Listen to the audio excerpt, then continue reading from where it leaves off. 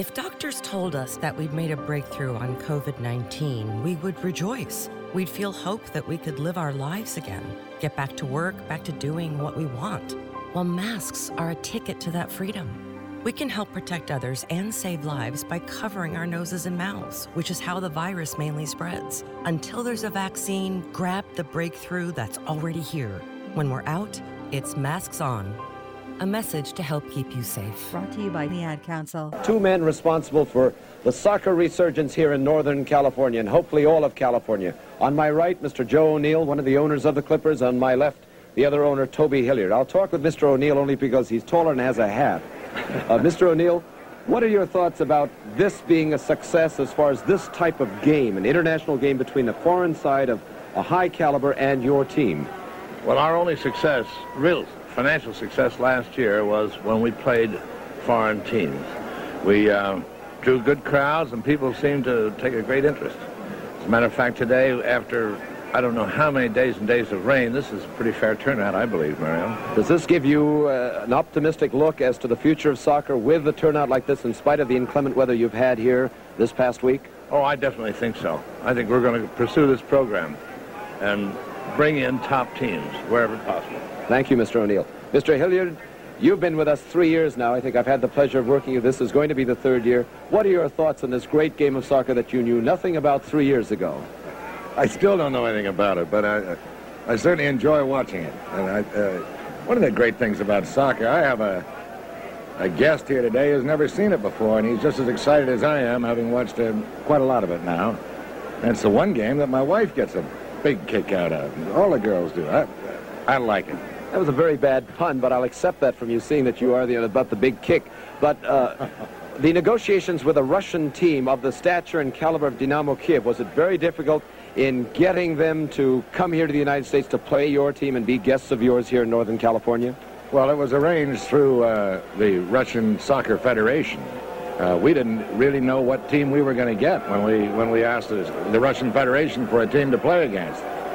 And they sent us the best, and I think that's fine. I wish they wouldn't look quite so good today, but they sent us the best. Welcome to Good Seats Still Available, a curious little podcast devoted to exploring what used to be in professional sports. Here's your host, Tim Hanlon. All right, let's get this party started, shall we? How you doing, everybody? It's Tim Hanlon, your pal, your congenial host, your doctor of defunct, your advocator of expansion, your professor of previously domiciled, whatever you want to call me. We welcome you to the proceedings. We call them Good Seats Still Available. Yes, our little journey we attempt to do for you each and every week as we explore what used to be in professional sports. So usually it's teams and leagues, occasionally some events and other sort of oddities, various stories attached to said. And we'll go way back. We'll go not so way back. It doesn't really matter. But we spin the wheel this week, and we're back into soccer. We love soccer, of course. Arguably the reason why we got into this little silly escapade in the first place with the old cosmos of the North American Soccer League. Well, for you soccer aficionados out there, you know that the NASL itself was birthed rather violently from, count them, two leagues that both thought that the sport of the future was theirs to be had in 1967. And a good primer for this episode, as we get into in a few minutes, is our episode back in February, I think, of 2018. Episode number 47, our guest then, Dennis Cease, we talked about the United Soccer Association and the National Professional Soccer League, the two main leagues or entities that circa 1967 both battled it out to bring professional soccer on the big stage here to the United States. And one could argue, and without sort of much fight, that was two leagues too many, frankly. But we're going to get into an interesting story about one of the teams in one of those leagues, and that was the NPSL. As you may remember, the NPSL was the rogue league. This was the one that, for whatever reasons we'll get into, did not get the official blessing of FIFA, the International Soccer Federation. And you soccer nerds out there know how important that is in the sort of outsized influence that FIFA has over anything domestic soccer-wise, not only in the United States, but any country, frankly, around the globe. It's a very, very powerful organization, has been for some time. But they ran afoul of FIFA. They did not get the blessing. However, they did have something that their rival United Soccer Association did not have and lusted for desperately. And that was a national television contract with the CBS television network, right? And back in the day, back in 1967, that was a huge deal, much bigger than it is today, because you only had 3 broadcast networks and a handful of TV stations in each market. And if that was going to be a sport that people were going to watch and get into, a national television contract was more than the thing and arguably a big ticket to hopefully success. Of course, we know that didn't pan out that way. And there's a whole bunch of reasons, and we're going to get into some of that this week with our guest, Derek Liechty. And why is Derek an interesting character? Well, first of all, he's written a very cool article in a recent posting on the Society for American Soccer History website. That's ussoccerhistory.org. And it's about a team that he was the general manager of in the NPSL the first year in 1967. And as you know, the NPSL and the USA merged, sort of a marriage of convenience, I would say, a shotgun wedding, if you will, to become the North American Soccer League in 1968. And there's a whole sort of mess of a story in that. But the Oakland Clippers, also known as the California Clippers, both in the very beginnings of their existence as well as at the very end of their existence. But for all intents and purposes, the gooey center, I guess, of this team was known as the Oakland Clippers. And why? Because they were, of course, domiciled in Oakland, California. And Derek was the founding general manager, and frankly, the only general manager. The team only lasted about two pro league seasons and then a third, half season or so of exhibitions. And we'll get into that story in a few moments. But they were domiciled in a then brand spanking new Oakland Alameda Coliseum, home to the newly relocated Oakland A's as well, and the Oakland Raiders. And as you know, with our previous conversations with Steve Currier and Mark Gretschmill, the California Golden Seals found a home there too, and eventually the Warriors as well, the former San Francisco Warriors. That became in Golden State, of course. But Oakland was quite the hot property, brand new stadium, modern, state of the art back at in the time. And the story of the Clippers is a fascinating one, and frankly also indicative of the history of the pre-NASL National Professional Soccer League, as well as a little bit of the history with the United Soccer Association. Those two leagues that merged after sort of beating each other to a pulp into the NASL the following year. The Clippers were part of both parts of that story. And as we get into with our conversation with Derek in just a few moments, you're going to find it fascinating. The Oakland Clippers won what I guess today would be known as the triple, the 3 titles that were to be had back then. And no, they didn't include the U.S. Open Cup. So technically, well, whatever. I mean, they still won 3 titles, and interesting story in that. First, they won the regular season championship, right? There was nothing awarded for that. It was no shield like there is this today in Major League Soccer or some of the other pro leagues around the world. But they had the best record, the Oakland Clippers did. 19 wins, 18 losses, 5 ties, and the most points. They also won something a week later after, so they won the NPSL final. That's what it was. It was a 1-game playoff. The top 2 teams in each division played the final. That was beating the Baltimore Bays in a 2-game series, and they won the NPSL final championship title.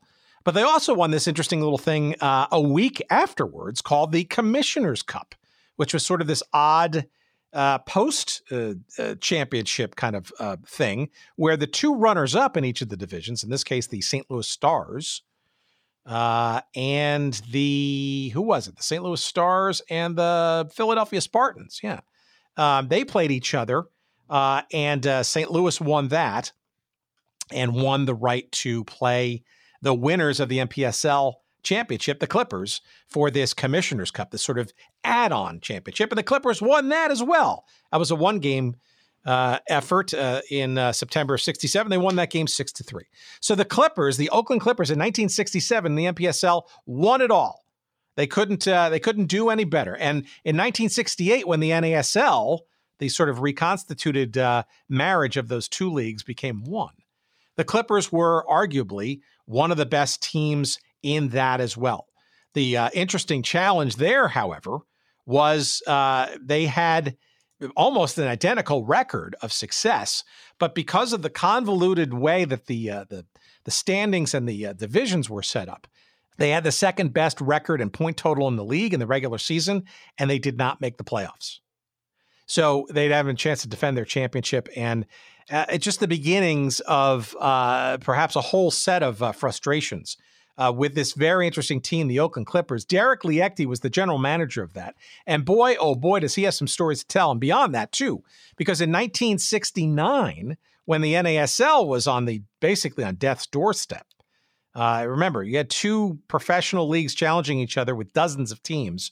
By 1969, the NASL was only down to 5 teams, and the Clippers were going to be the 6th until they kind of figured out that, hey, you know what? Maybe this isn't going to sort of last. Maybe let's just stick around on our own. We'll make some money on our own by playing some international squads. Keep the coin in the bank, so to speak, and maybe we'll revisit the NASL the following year. All kinds of hijinks ensued there. And that clip that you heard at the beginning there, Mario Machado, remember him? Dulcet tones, longtime soccer broadcaster in the United States, very suave and debonair, interviewing the two owners of the Clippers franchise. And you get a sense, because that was an exhibition game played in that 69 season against Dynamo Kiev of Ukraine. And that was, a really good taste of the kinds of competition. They played Santos and a few other teams, Fiorentina, I think, a bunch of other teams. And literally it was just an all-star kind of exhibition series. But you'll hear in our conversation with Derek coming up, the powers that be in professional soccer did not take to that too kindly. But that interview that you heard, that was from the halftime of that Dynamo Kiev Oakland, actually, they were called the California Clippers at that point, was from February 1969. And the two owners there, Joseph O'Neill and H.T. Hilliard, themselves interesting stories too. Not very new to the game. They were Texas Oilmen, and Derek was the guy who, as we'll hear how and why, hint, hint, the International Soccer League in the early 1960s was the sort of seeds of it.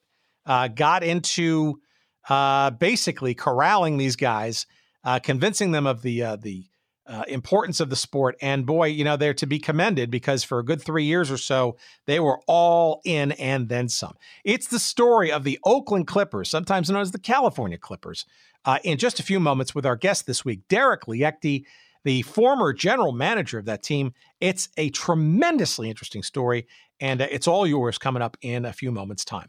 All right, the holidays are literally around the corner, and get your pens and paper ready. If you haven't heard this before, you're going to appreciate all the discount codes we've got from 5 great sites for the sports fan in your life, somebody who enjoys old school sports, teams and leagues that have long been forgotten.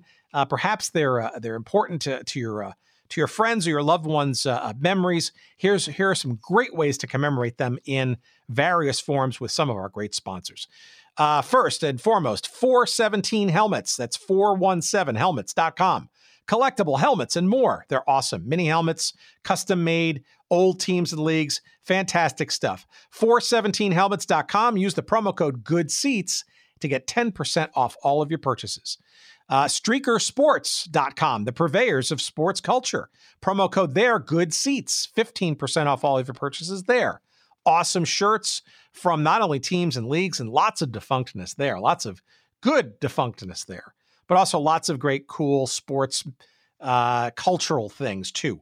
Like the Onions shirts featuring the catchphrase of one Bill Raftery as we get into NCAA basketball. All that kind of stuff and more. The Caddyshack collection, much more. StreakerSports.com, promo code GOODSEATS. SportsHistoryCollectibles.com. Yes, if you want the best in high quality and hard to find sports collectible items, programs and guides and pennants, you name it. Use the promo code GOODSEATS for 15% off all of your purchases at sportshistorycollectibles.com. You'll be glad you did.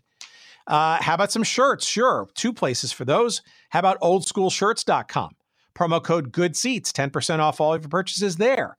Great logos, not only of teams and leagues no longer with us, but also things like radio stations and shopping malls and TV programs and all kinds of fun stuff that you may have just forgotten. Lots of great deep dives into various cities and regions of the country as well. Oldschoolshirts.com, promo code GOODSEATS for 10% off. And of course, last but not least, the king of throwbacks. Yes, it's 503 Sports, 503-sports.com. Promo code there is SEATS. And you're going to get 10% off all of your purchases there. Not only great t-shirts, but fantastic, handcrafted, lovingly made jerseys from various, say, football leagues and baseball teams of yore and all kinds of great stuff at 503-sports.com, promo code SEATS. Try them one, try them all, and hopefully helpful for the holidays. And we appreciate all of them for their sponsorship, and we appreciate you checking them out and hopefully making a couple of purchases and making the sports fan in your life that much happier. All right, let's make me happier by getting on to our conversation, a wonderful one, with our pal Derek Liechty as we get into pro soccer, late 60s. It's the Oakland, or sometimes California, Clippers. Here's our conversation we had just last week. Please, as always, enjoy.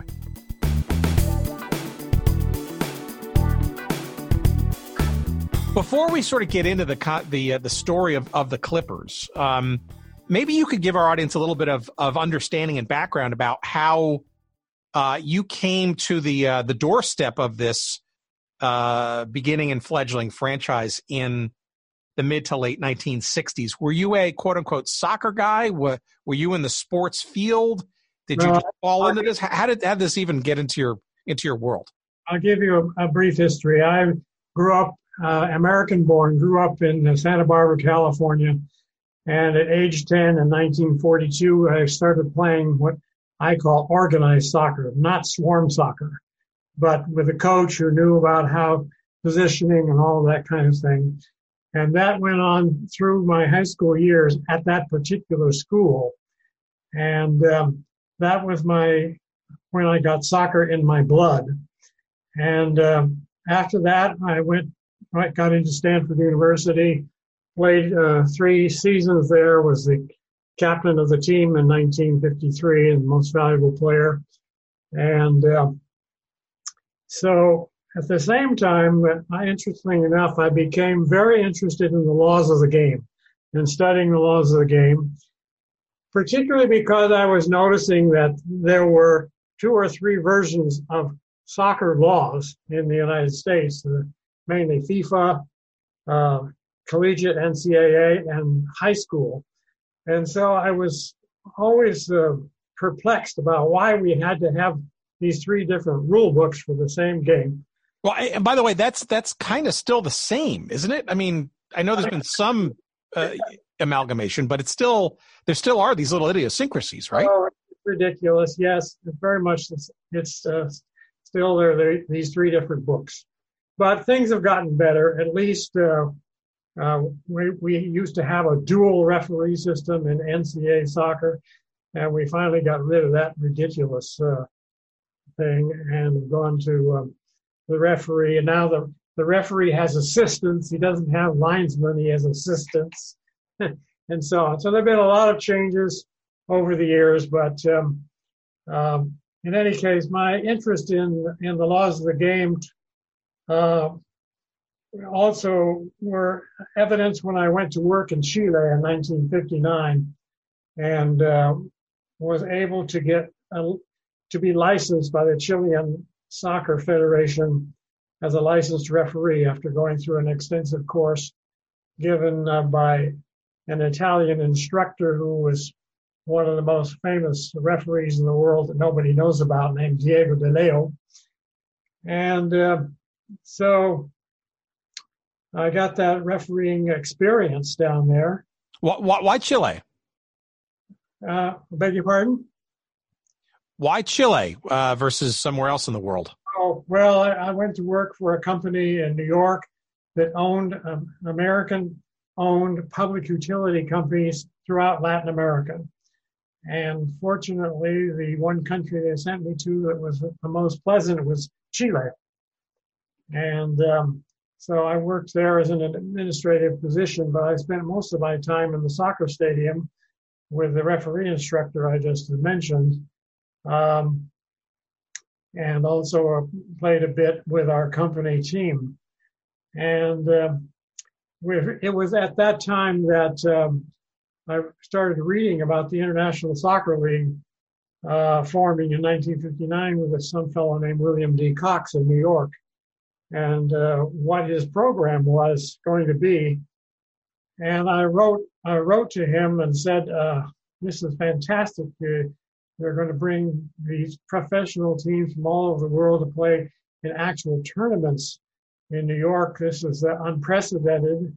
And I know your idea is to try and see if the American public will take to soccer if it's played before them on a competitive basis rather than just having exhibition games that we've been having in the United States for years and years in just after the war. So the long story short is that Mr. Cox hired me. I quit my job in Chile and went to work for him in 1961 and 1960. And this was an absolute incredible opportunity for me to be mixing with some of the players and the management of some of the best teams in the world that came to play in Mr. Cox's tournament. And so that lasted for 2 seasons, although his program lasted through 1965. And then there was a hiatus until we had the 1966 World Cup televised nationally in the United States for the first time. And there was considerable interest perked up. And Mr. Cox, who sometime you might want to devote a whole program to Mr. Cox, a most unusual entrepreneurial man who had been involved in professional sports in football and baseball before he got was hooked on soccer. But in any case, after 1966 World Cup final, he is the person who actually started what we know as Major League Soccer today, because he is the person who got all of the sports people organized to form the National Professional Soccer League and sought permission from the United States Soccer Football Federation to put this on. And immediately the hierarchy of the feudalistic organization at that time, the United States Soccer Football Federation, was very leery about this program and what he was doing. And so they told him he couldn't do it. But he pursued, and his millionaire baseball and football people followed through. And so the youth said, well, if they're going to do that, we're going to start our own league in competition with this outlaw league. And they had a meeting in San Francisco in 1966 to try and determine, well, who was going to be able to do this or not. And Mr. Cox's group was thrown out, and his group said, well, we're moving right ahead regardless of what I'll call it USFA says, even though we are not affiliated with them, and will have difficulties with FIFA in getting players, etc., to come and play in our league. So the major thing that happened was that the Mr. Cox group was able to get a contract with CBS Television, which the USFA group did not have for their competition, which consisted of having imported teams coming and playing in the various cities at the same time that we were putting on our games. All right, so let's stop there for 1 second because there's the height of irony around this. Because let me go back to the ISL for a second, right? So Bill Cox, right? Baseball, Philadelphia Phillies sort of exited the sport in a little sort of cloud of controversy. But the idea that he kind of latched onto was top-tier professional teams from around the world, right? Americans seemed, certainly ethnic audiences in the United States for sure, wound up being very attracted in big stadiums, especially in the New York area to start, to top tier games, right? And we're talking like Ebbets Field and the Polo Grounds and the old Randall's Island Downing Stadium and some big crowds, but who knew top tier talent and games and he saw that there was a big draw to that. You got involved early on. So this was largely a New York City metropolitan area thing to kind of start, right? Which was probably a perfect place, right? Because it's probably the ultimate in ethnic melting pots to start something like that, yeah? Well, we did have most of the games when I was there were played in Randall's Island. It's a horrible field in the middle of the East River. But we also had games at the Polo Grounds and some games in Montreal and Philadelphia. Yes, they brought very reasonable crowds, but it's still not enough for him to continue with the process. And so he folded it up after 1965. And just correct me if I'm wrong. It was also some of those games were actually televised locally, weren't they? Too? I believe they were. I can't quite remember. Yeah, I've seen in some of my research some old ads for the Still With Us Today, WPIX Channel 11, broadcasting some of those games. And boy, what we give to get some footage of that. I'm sure they don't exist, but it does speak to arguably, and I think to your point earlier, right? Truly, that International Soccer League with its, let's call it replacement teams or teams from abroad, right? Playing top tier quality soccer in the United States in a tournament fashion was really the beginnings of the sort of modern day version of what we're going to get into, which is a professional league. But the irony is not lost here, right? Because as you're talking about sort of these two entities in 1966, circling around the idea with maybe dollar signs in their eyes, this idea of pro soccer off of a 1966 World Cup exposure in the United States for kind of really the first time on television, network television. The irony is that while the United States Soccer Federation is essentially saying no to Cox and crew, what does this approved league wind up doing? And to kind of catch up to the NPSL, they actually import full teams from abroad to play, which is crazy and ironic. Yes, it is. But it ends up in the so-called merger at the end of the 1967 season with the formation of the North American Soccer League. So that's where it went from there. All right, so get me into the Clippers story. How does that become something that you become involved with? The Clippers were part of this now or soon to be renegade National Professional Soccer League. Renegade in that FIFA and the USSFA not granting it official status, which in soccer circles is a big deal. If you've never followed the sport of soccer before, that sort of blessing from the International Federation is outsized, perhaps unlike any other sport in the world. Undeterred, right? The NPSL seems to move along, but it's got a CBS national television contract in its back pocket, not unimportant.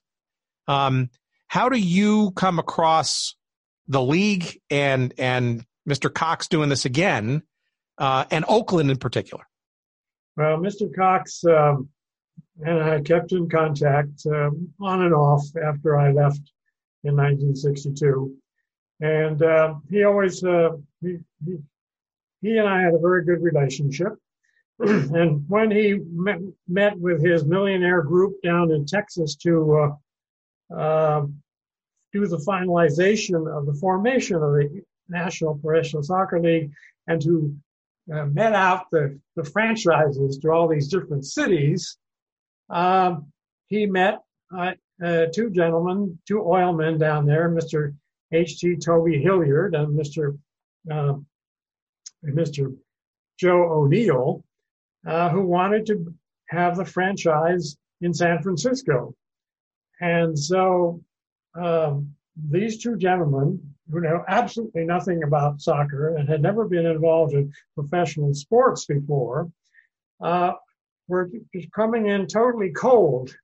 So Mr. Cox called me on the telephone from their meeting and said, look, Lichty, he always called me Lichty instead of Liechty, so I got used to. Lichty says, we have these two oil men, they're coming up to San Francisco tomorrow, and they've got the franchise for San Francisco for our new National Professional Soccer League. And you know everything about soccer in the Bay Area, so go over to the hotel, at the Fairmont Hotel, and meet them. So I went over there. I was in the real estate business at the time. I bugged out of my job, got over there, went in the Fairmont Hotel and up to their room, and here they were sitting in there, along with a third gentleman that happened to be a person that I knew from the past, but I didn't know that he knew them. Was quite a coincidence. So I briefed them on soccer in the Bay Area. They were obviously very taken with my passion for the game and all of this business. So the next thing I know, they flew home to Texas, and about a week later or less, I got a phone call from Mr. Hilliard and said, well, we'd like you to come down here to Texas and talk about being our general manager. And oh boy, I was going, oh, this is my dream. This is the dream coming true. So I bugged out of work again and flew down there. They hired me, I quit my job. And so then we started to get to work in San Francisco with what we call the Oakland Clippers. All right. So why the San Francisco area? Was this sort of part of a grand design of Cox and crew to have at least one, if not more, franchises on the West Coast, perhaps a la the NHL in 1967 itself expanding? Quite certain. In that first season, we had L.A., San Francisco, Vancouver, I believe San Diego. They wanted to make it national. So it was spread across the country. So we had the Midwest in St. Louis, particularly. We had Dallas and in Chicago, and then the teams back in the East. So this was truly a national league, so to speak. It wasn't just some East Coast thing like the American Soccer League used to be back in the 40s, 50s, and early 60s. How much of this internal craziness about the FIFA and USSFA blessing and all that kind of stuff did you know or not know about? And how about that television contract? Did you know that either by the time you said yes to this offer? Well, I knew they were going to have trouble with FIFA,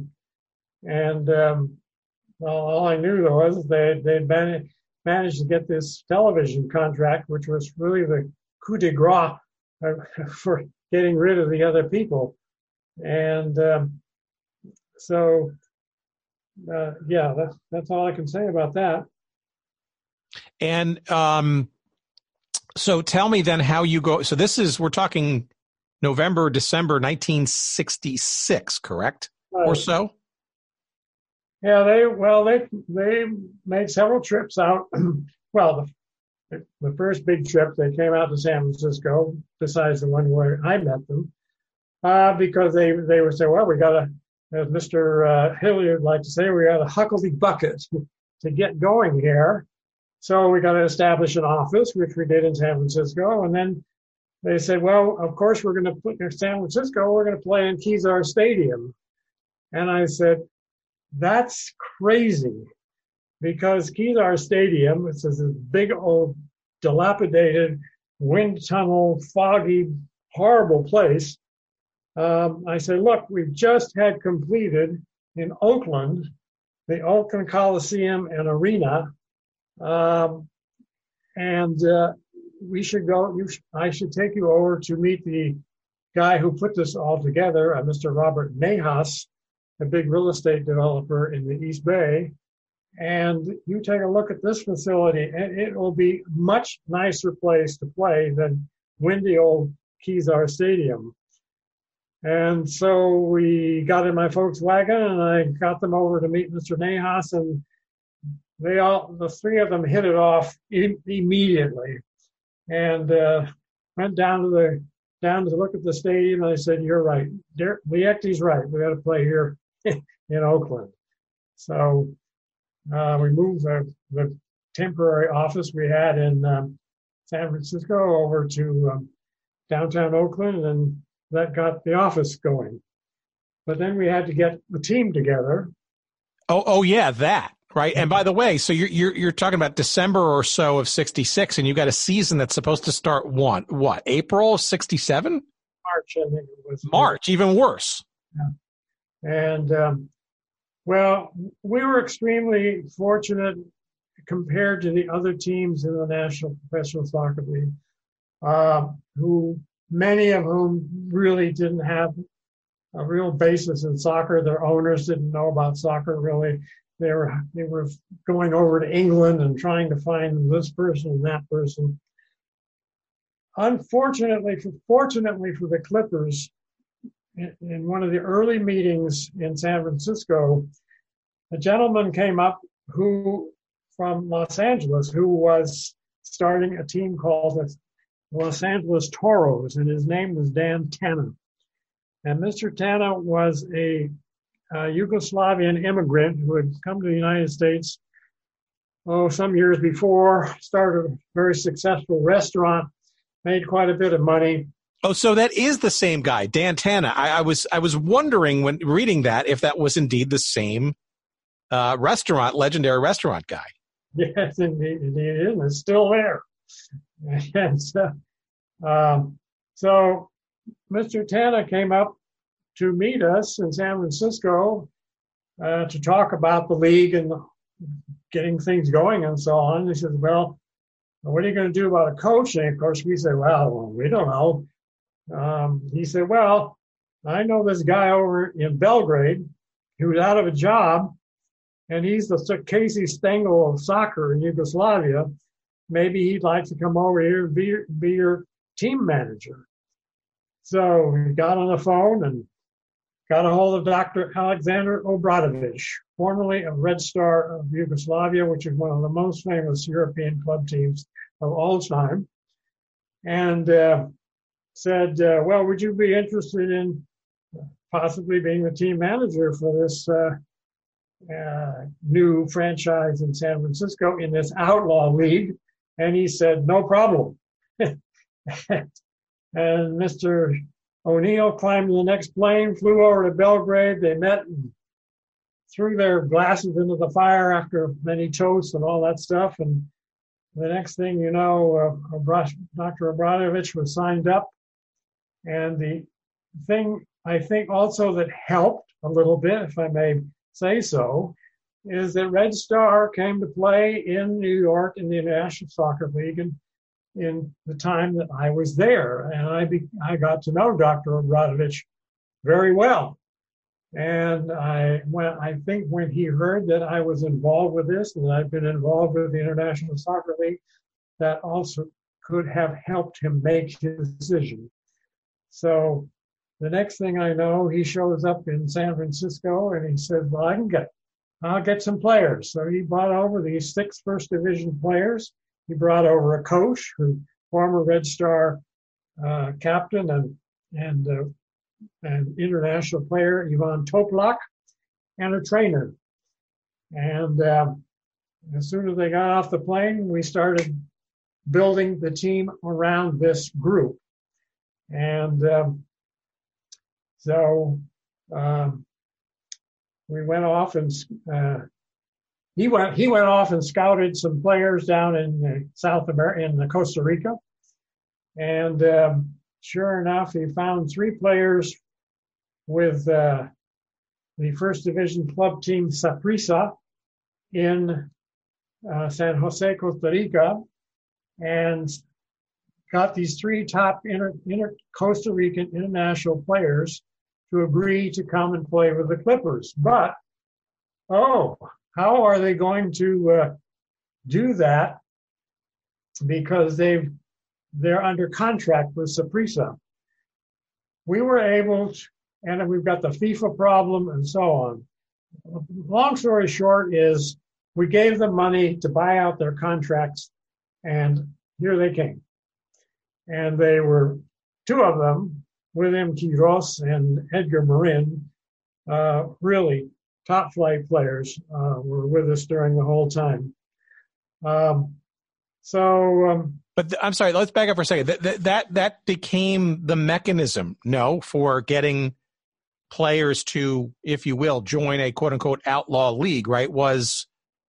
I'm guessing I guess you were skirting FIFA's rules by trying to ensure that a player you were interested in was technically out of contract, and that was the best way or most palatable way to get both them and you sort of off the hook?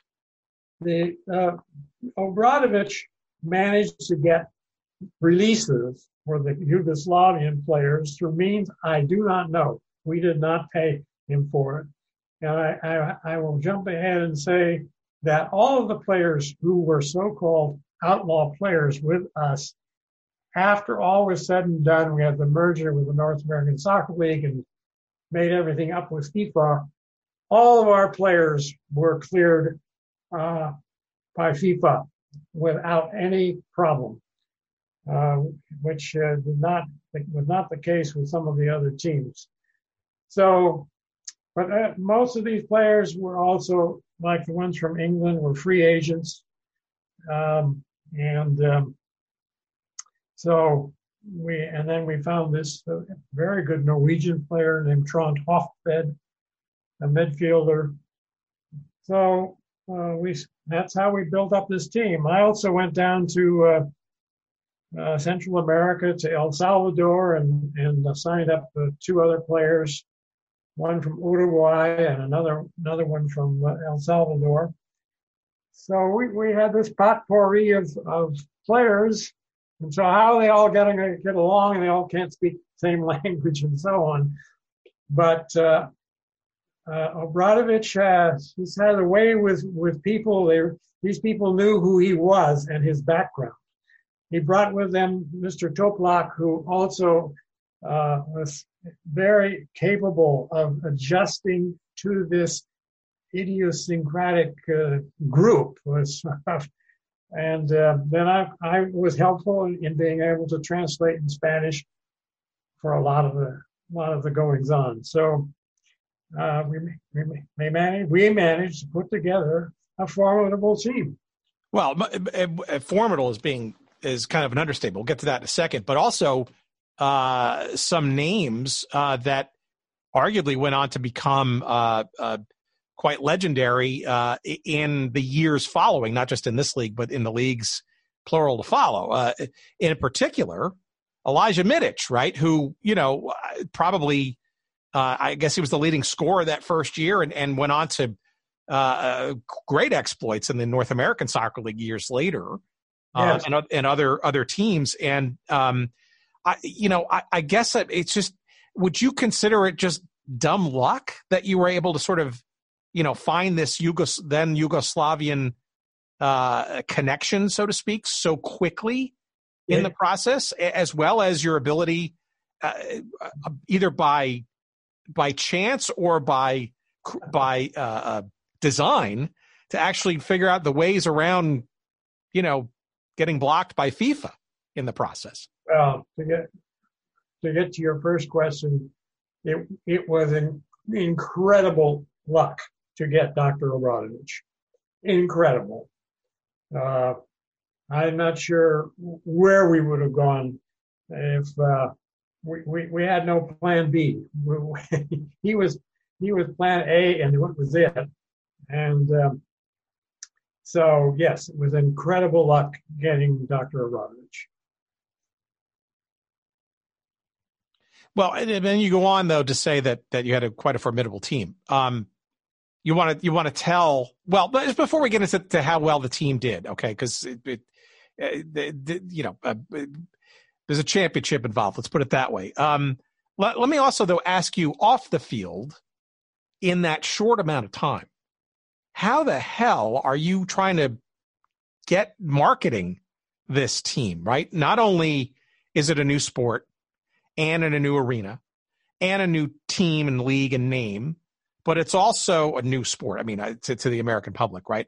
It's also now slowly but surely being filled by players, many of whom, frankly, can't pass the pronunciation test with most average Americans.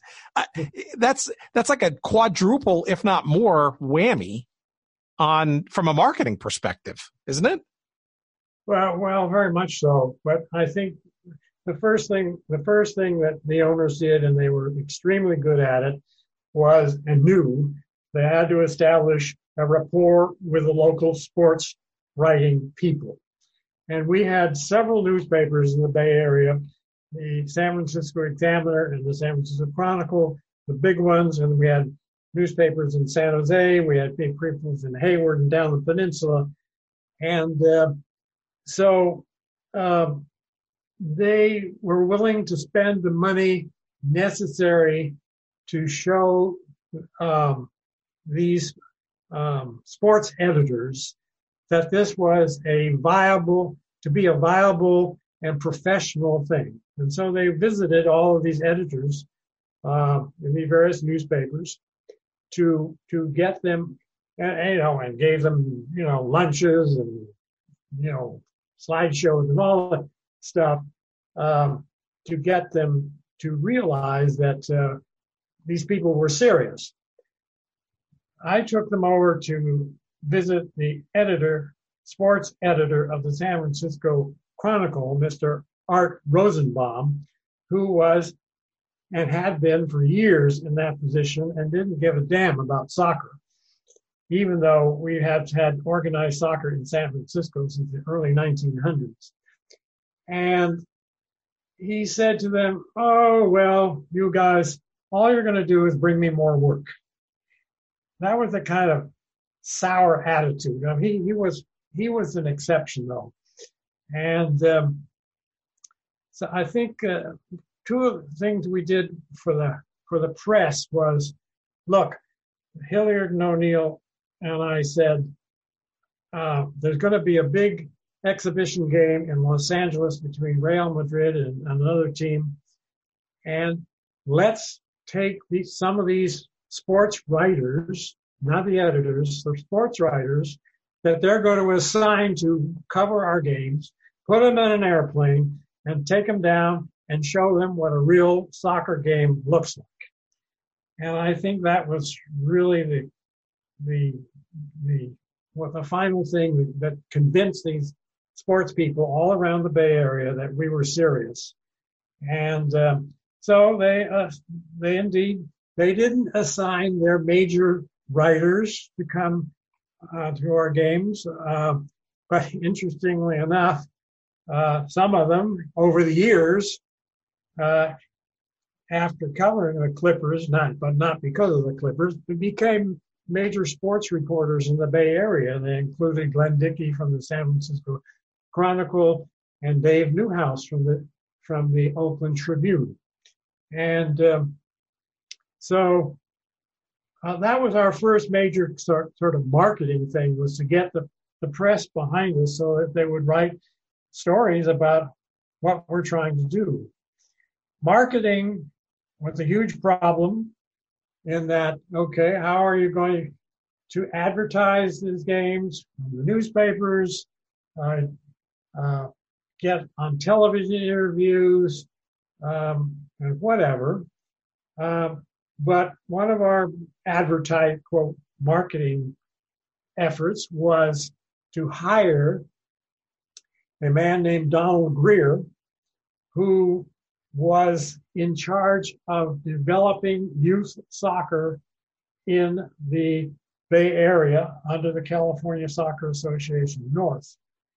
And we hired him full-time on staff in order to set up clinics around the Bay Area where our players would go and put on, clinics and exhibitions and so on. This was another attempt at marketing. But all in all, we have to say and admit that marketing was our biggest bugaboo. It didn't work. And in the long run, we did not get the crowds that we had hoped. Not because it wasn't a good play on the field, but that the Bay Area sports people just weren't ready yet, in my opinion, for what we were doing. No, okay. So, but let me ask you this though: ready for soccer? Ready for the new venues in Oakland? Because we've talked about the Seals on this show a number of times, and it was a bit of a struggle, I think, certainly for them. Although, it was also new to the Bay Area region too, right? This is in the days probably before BART and easy sort of access besides cars. How much of it was the new stadium and the new location in Oakland per se? How much of it was soccer in the sports firmament? And frankly, important question, which nobody seems to know the answer to, but I'd love to hear it. How about the competition from the United Soccer Association's Golden Gate Gales, who were playing, I think, at Kezar that year, right? Yeah. Well, yes.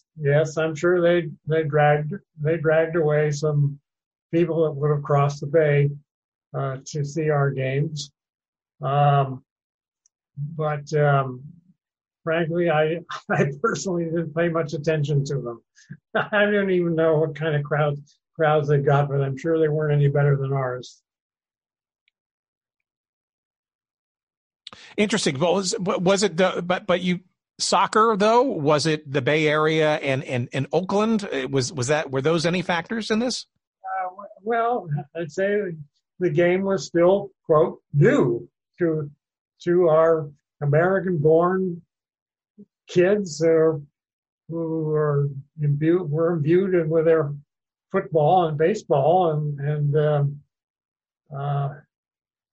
I'll give you an example, which is Clay Burling. Is that name familiar to you? Absolutely. Longtime founder and publisher of Soccer America, arguably the diary, if you will, of American soccer for decades. Part of our marketing was to make this game, coming to a game ridiculously inexpensive.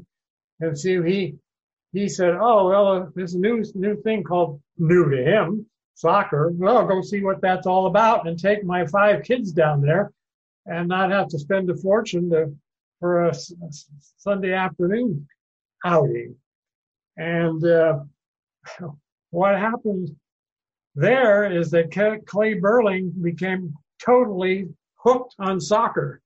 I consider one of our legacies the fact that Clay Burling ended up totally hooked on soccer and became the preeminent purveyor of soccer knowledge in the United States with his publications. And so, but to get back to your original question about marketing was our most difficult challenge. Interesting. So give me a sense then of the play, because not only did, this is, back in the day, not only did the Clippers wound up winning the NPSL title, I guess there wasn't even a regular season sort of supporter shield like there is today, but winning the championship and then second competition, the Commissioner's Cup, I guess they won the double, right? Which is, probably the ultimate expression of how you essentially dominated this league in its very first year. Yeah, I would agree with that. And I think one of the things not realized is that you've probably read in some of these things that we brought the first national championship in any sport to the Bay Area, which all these snooty sports people today, never even heard of this. Bothers me. Yeah. So how did the sports intelligentsia then respond? I mean, I know the NPSL final was a 2-game affair between the Baltimore Bays and the Clippers, and the first game actually lost to the Bays 1-0 in Baltimore in September of '67, and then a week later, in front of about 9,000 at the Coliseum, winning 4-1 in aggregate, then over the Bays and winning the championship. I'm sure your memory was fonder and more warm and amazing, perhaps, than 9,000 fans rattling around a 50 some odd thousand seat stadium, right? But how was it received? Was it kind of like, did the sports writers kind of pay attention? Was there any sort of media celebration, so to speak? Were there more fans out there, or was it kind of a quiet affair? No, we got a lot of headlines. In one of the preliminary games, I'm looking at an Oakland Clippers sports page right now with a huge headline: first, Clippers in the playoffs, and big picture of our players celebrating in the locker room, and then an action picture below that, and a big story. That's in the Oakland Tribune. And no, I truly think they were sorry to see us go. And I think I'm talking about the sports writers people.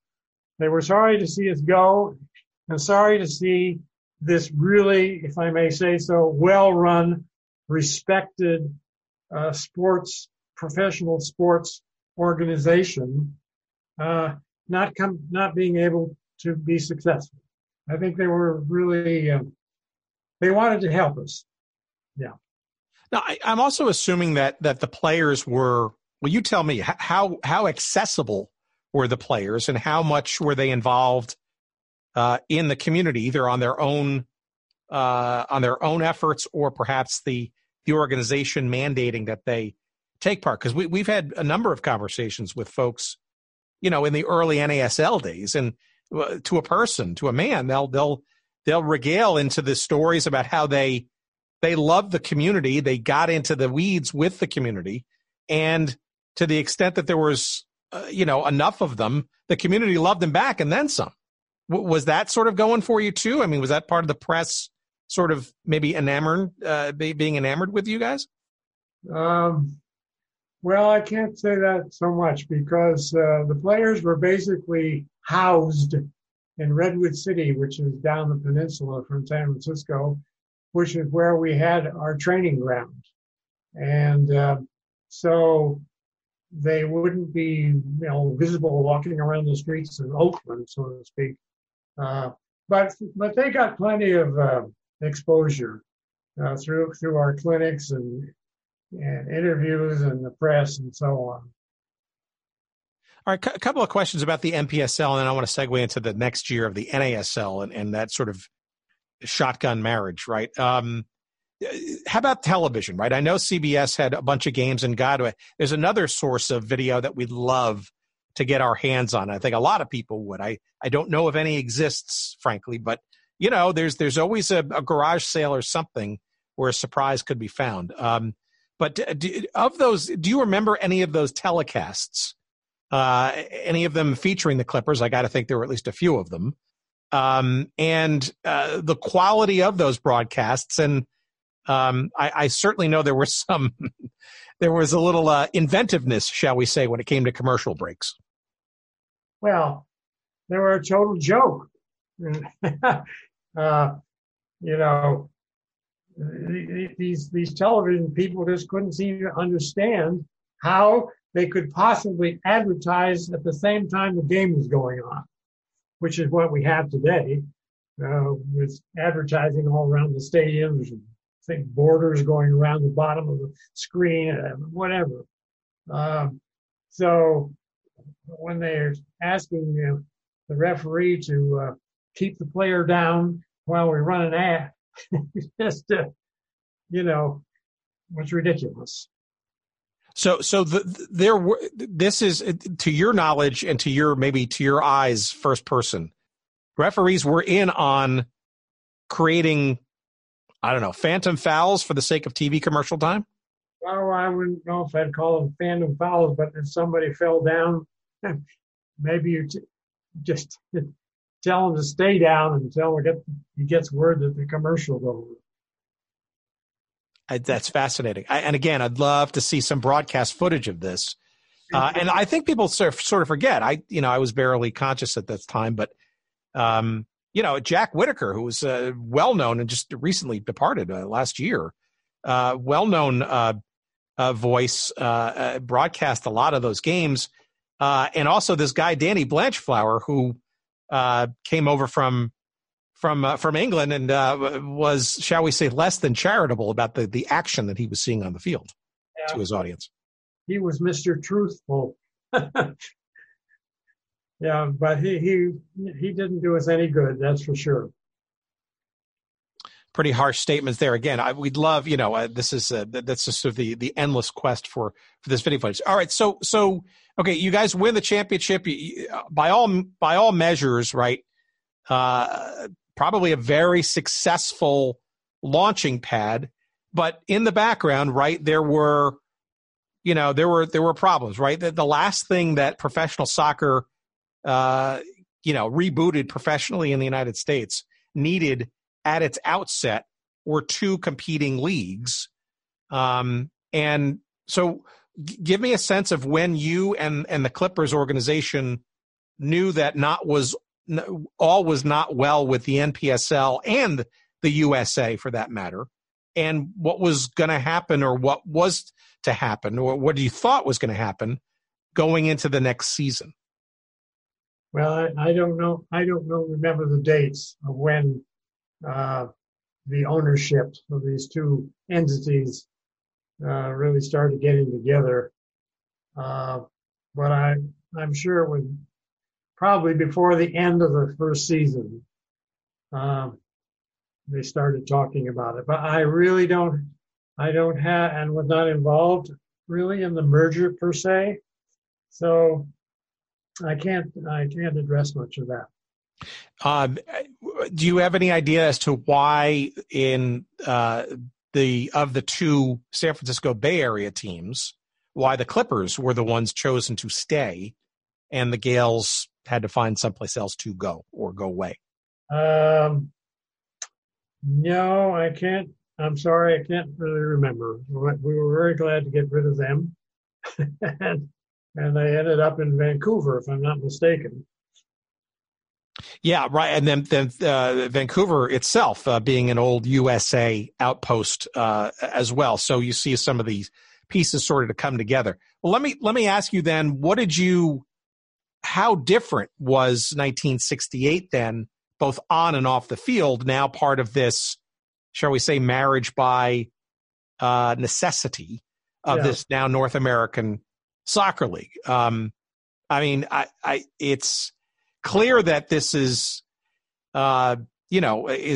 taking two things that sort of had grand ambitions, but I can't imagine it was necessarily the easiest. Although it had television, right, and it had the blessing of FIFA, you'd think that maybe those were stabilizing elements going into a season two.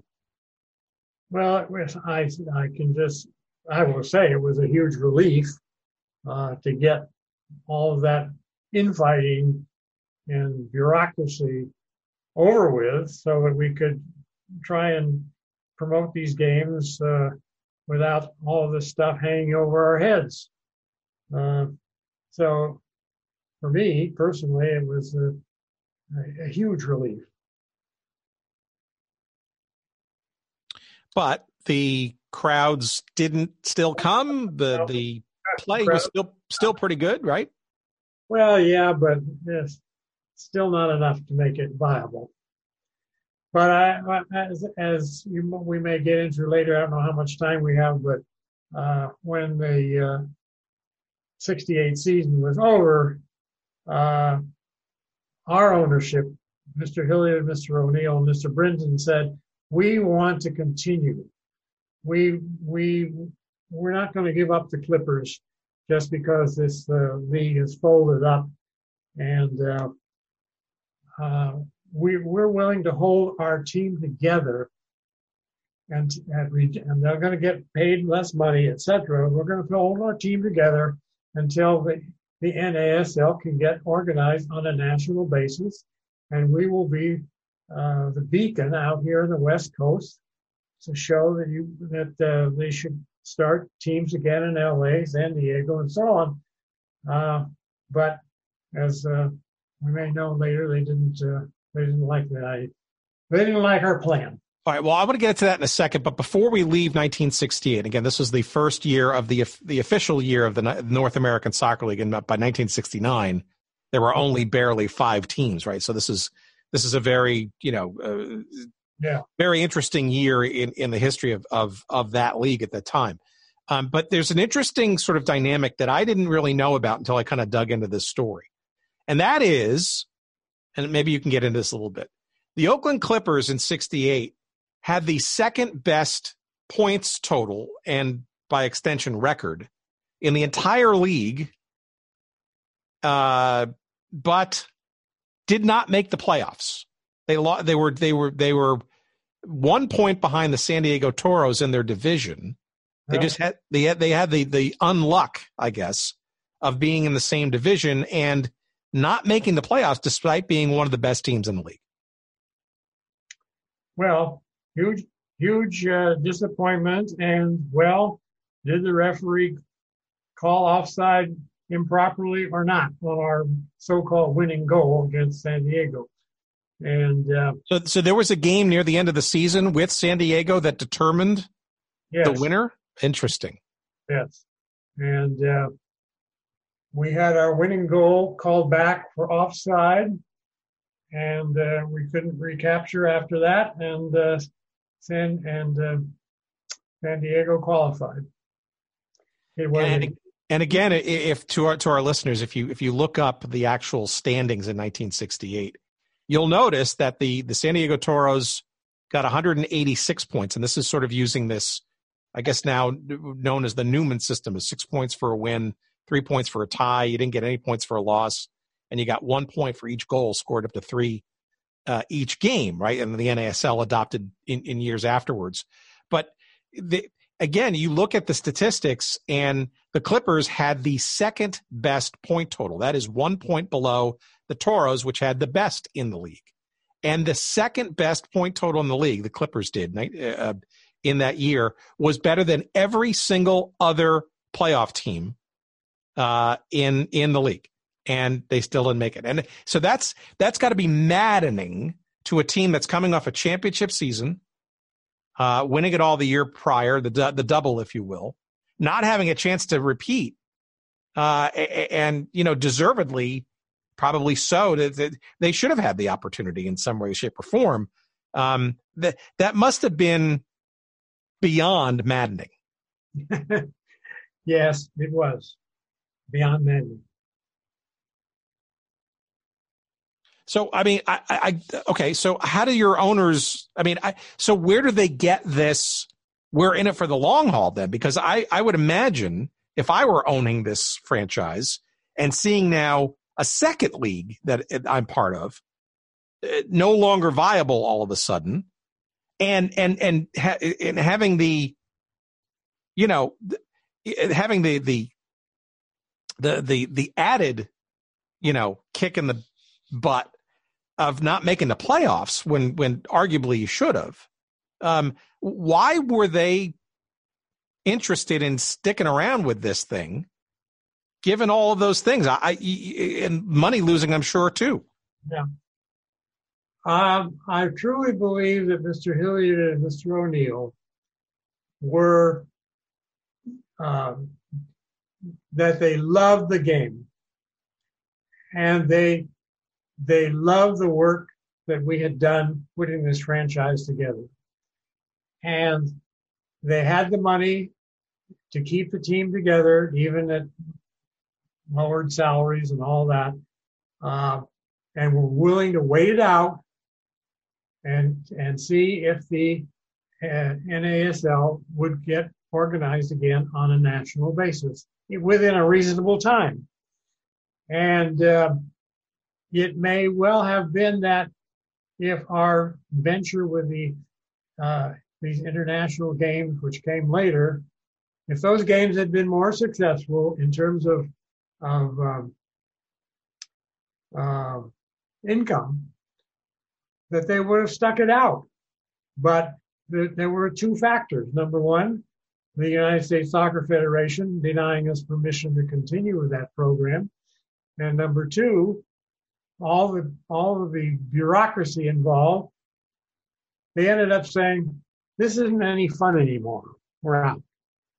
And so that's sort of how it all ended. All right, so let's talk about that 1969 season. And again, for those soccer aficionados, the NASL truncated dramatically to just 5 franchises that next season, and without the Oakland Clippers, right? Which I'm sure Phil Woosnam and the league would have loved to have had as the 6th franchise, but you recognize that Oakland would have been the furthest distanced team in that group of 6. Travel would have been probably very cost prohibitive, and you were not certain that the NASL was perhaps going to survive. So you saw international games yet again as the way to kind of at least hold on until perhaps they got their act together, right? Exactly. So yeah. I've also some more irony though, because the NASL, maybe to its credit, right? Not only so they split their league that year into not only an internal 5-team tournament amongst their own players, but then also had an international component where they imported 5 teams from, just like the ISL and just like the USA, full teams from abroad again. And to me, that's also ironic because that's what you guys were doing on your own. Yeah. Yes. It's all very ironic. All right. So tell me then, and you sent this in your email to me, how do you essentially get to do this? Because FIFA wasn't necessarily, or the USSFA was not necessarily going to allow you to just import games and teams to play on your own in your own sort of rogue-like schedule, right? You had to be aligned with some kind of, if not the NASL, with whom? Yeah, well, Dr. Obradovic and I came up with this idea after the '68 season that, okay, we're going to try to keep things together and have these play against foreign teams that we will invite here because we think we can make enough money off of them.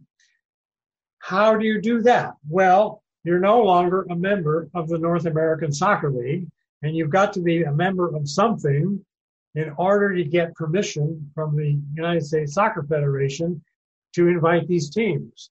So we changed the name to California Clippers, and we joined a local league called the Peninsula Soccer League, which was a little minor league, as our front to give us affiliation with the California Soccer Association North, which would give us affiliation with the USFA so that we could go to USFA and say, we're inviting Team X to come and play over here. And then USFA would have to give or not give permission to let us do that. And they did that for a while until they decided that what we were doing somehow was going to disrupt whatever the NASL was trying to do to reorganize itself. And as a result, they started denying us permission to bring teams in. And that's when the owners said, this isn't fun anymore, we're out. How many games were you able to achieve in that 69 season against international competition before? 9 or 10 games. Well, we had a tournament that involved at least 6. I think we had as many as 15 games. I'd have to look it over. And how well attended were they? Were they as successful as you thought they were? Do you remember some of the teams perhaps that you were playing against that you drew in there? They were not. They were not as well attended as we would have liked. I think the games against the Russians, which would pique the most interest in the general public, were the most successful. Yeah, and playing them in that horrible Kezar Stadium, which was ironic also. Yeah, so were most of those games in the Coliseum, or were they at Kezar to save money and stuff? We played them at Stanford University. We played them in Fresno. We played them in San Francisco and Sacramento. They were spread out around. Oh, so it became a regional thing. Okay, that's interesting. Hence, the California Clippers that makes a lot more sense. I think perhaps in the mythology of this club, that game against Dynamo Kiev, the first time I guess a team from the Soviet Union at the time came to the United States. That's probably in the pantheon of legacy for this team. It's also one of the only games I think that's really readily available on the internet. But it's great. It's all there, that game. God bless whoever had it, with Mario Machado, he of All-Star Soccer fame, calling the game. And it's great, the entire game. But it really does. It's an interesting watch for sure, because it not only is in a Kezar Stadium, you can see the football lines, and it's not necessarily the best environment there, right? And the crowd is somewhat sparse. Yeah. And you could also get the sense, though, that there's some interviews there with some of the owners and stuff about how they want to keep this thing going. And maybe a few minutes on that game, because I guess that was kind of a coup, right? Because this was the first time that a Soviet team was coming to the States, and that was like this is Cold War time. Well, just a little background on bringing that team over to the United States. In 1968, I went to a FIFA conference in Guadalajara, Mexico, at a time when I was very friendly with Mr. McGuire, believe it or not. And he invited me to come to a reception where we talked about bringing teams over. And I said, well, we're thinking about inviting over a team from the Soviet Union. Oh, he said, you'll never be able to do that. I'm the only person that would ever be able to get these Russians to agree to send a team over. And in other words, it'll never happen without me. Well, the next thing we know, we have Dr. Obradovich on the telephone at midnight from my little house in Oakland, California, calling up Mr. Granatkin, the Soviet Federation chief, who is a big buddy of Dr. Obradovich, agreeing to arrange to send over Dynamo Kiev, champions of the Soviet Union. So this was a coup, and Mr. McGuire did not like it. And he I think, was one of the main reasons why he then started putting obstruction in our path, bringing teams over. He was furious that we were able to do this, and by the time he realized what we were doing, it was too late for him to stop it, because we had already made a huge to-do about it in the press, and we had the State Department involved and all this stuff. It would have made him and the USFA look terrible if they had said, no, that team out there in California, they can't bring this Russian team over. So that's how they got over here. Actually, we had 3 games with them. We had the first one in Kezar, then we played in Los Angeles, and then the final game, which is the one I believe there is some video of in San Francisco. So we split it. We tied one, they won one, we won one. It was all very diplomatic, and it was really a wonderful finale for me to be involved with that process. Although they were not the last game that we played, our last game was against Fiorentina, champions of Italy, and we beat them in our finale. So anyway. How did the end come? Did McGuire somehow figure out a way to politically outmaneuver you somehow? No, he was a guy. You did not bring a team into the United States from abroad without his permission. And if he said no, then it was no. And so that, this is just another one of the feudalistic things of which he was the great king in charge of everything having to do with soccer in the United States, basically, running the whole show. And whatever he said was what happened.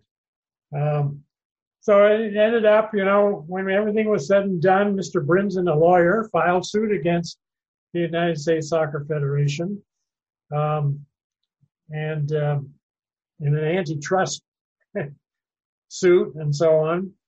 Just another one of the legal hassles the USFA unnecessarily got itself into over the years. Anyway, it was the end of my dream, so to speak. Yeah, and certainly not the first time that politics and soccer in the United States got in the way and shot itself in the foot, the arm, the leg, and the hand, and other various extremities. All right, so let's to round the corner here. Let me ask you a couple of sort of wrap-up questions then, because it's clear that this team is more than a footnote, frankly, in the history of the sport, certainly in the Bay Area and in the United States professionally as well. I'm really curious as to the owners, once they kind of threw in the towel, did they follow the sport at all? And did they sort of perhaps have second or third thoughts as the years went on and the NASL did indeed resuscitate itself, including, by the way, a team in San Jose known as the Earthquakes? No, they were finished. They did not follow through in any way. How about you? Did you kind of look around? Did the Earthquakes come on your radar a couple of years later? Did you stay involved with the sport? I was married at the time, had a child. I did. The only hope was I think I could have possibly lined something up for me in the East Coast, but I did not want to go there. So the failure of the Clippers really took a lot of soccer blood out of me. And I devoted myself then to 20 years of refereeing soccer. Is really what I did. Then I became the executive secretary of the bid committee for the 1994 World Cup for the Bay Area. And I devoted 6 years to getting that all together. And lo and behold, what happened? We had 6 games at Stanford, in my Stanford Stadium. 6 soccer games sold out during the World Cup. So since that time, we've had the Earthquakes play their Classico in my stadium with 50,000 people in attendance and so on. So I'm seeing a lot of my original dreams from back in the 1940s come true, that professional soccer really will happen in the United States. All right, and that is my sort of foundational sort of ending question is, and we kind of get into the weeds on this particular type of question, and it's around the specific historical and official, shall we say, legacy. And sometimes it's very clear when teams relocate or go away or get resuscitated. Lord knows we've seen it with the earthquakes, right? I mean, the original NASL version going away and then MLS coming back and then the name being, adopted again. And then slowly but surely and sometimes even begrudgingly, the history of the old league being adopted finally, right? The MLS and NASL relationship, the names sort of came sooner than the histories did. So I guess the question is, you probably see this coming around the corner, where does the Clippers legacy live? Because frankly, a bunch of some of the star players, right? Some of those formerly Yugoslav imports kind of stuck around, right? Elijah Mitic, for example, being a very well-regarded Hall of Fame player, not only in the league, but with the San Jose Earthquakes.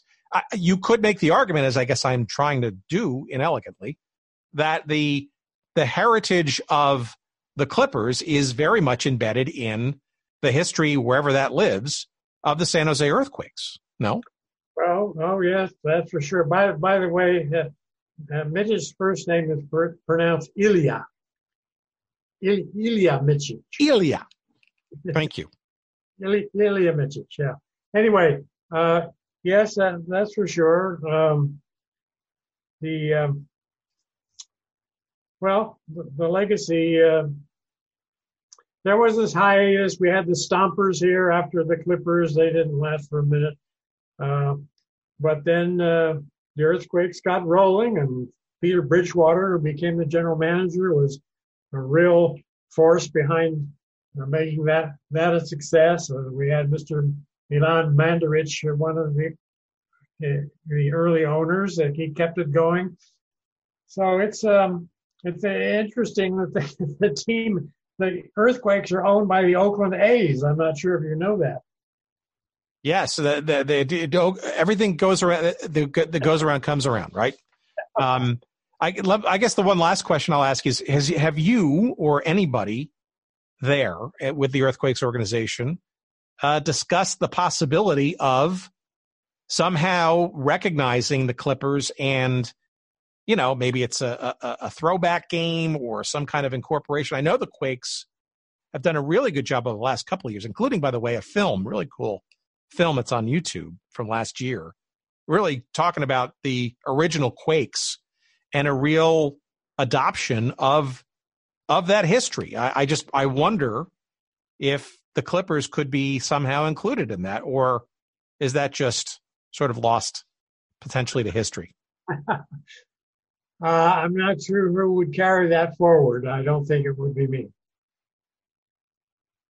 But I leave it to our audience, because look, this is a team with players and a couple of championships and some great, lineage, frankly, to the reboot, if you will, of professional soccer in this country back in the late 60s. From which Major League Soccer in its 25th year and counting would not be, wouldn't be possible, right? So it's truly on the backs of pioneers, right? And in many respects, you as a general manager of this team are very much a pioneer, right? We talked to with players too, right? With Ilya, for example, Mitic, or any of the other players who are still around. Without this team, I will argue, there would not be any Earthquakes, and there wouldn't probably be, as rich a history as you've still been part of soccer in the Bay Area. And it's just a shame that it can't be somehow resuscitated or brought back to life, or a throwback game or jersey of some sort. Because to me, the lineage seems pretty strong and clear, at least to this outsider. Well, I appreciate that, your thoughts on that. But again, as to where this all started, I go back to William D. Cox as the person who got going what we have today. And yes, there have been these other pioneers as well, but it was his vision that got this whole thing started.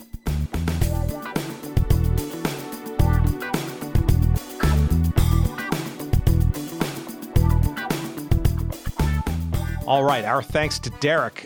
Interesting stuff, and it's a legacy. I think that continues. If you squint really hard, you can see the embers of what used to be the Oakland/California Clippers in the San Jose Earthquakes, for sure. Certainly the NASL version, and arguably by name and historical association, the current version of said San Jose Earthquakes. Hell, look, you could even make the argument that there's a little bit of a seed or two there in the Oakland Stompers of 1978, the one-year wonder that played in the Coliseum as well. And look, there's a whole sort of robust history of Bay Area soccer. We probably want to get into the Golden Gate Gales story, both the ASL in the 70s, but the one-year wonder that was their crosstown rival of the Oakland Clippers, playing in the old Kezar Stadium in the United Soccer Association.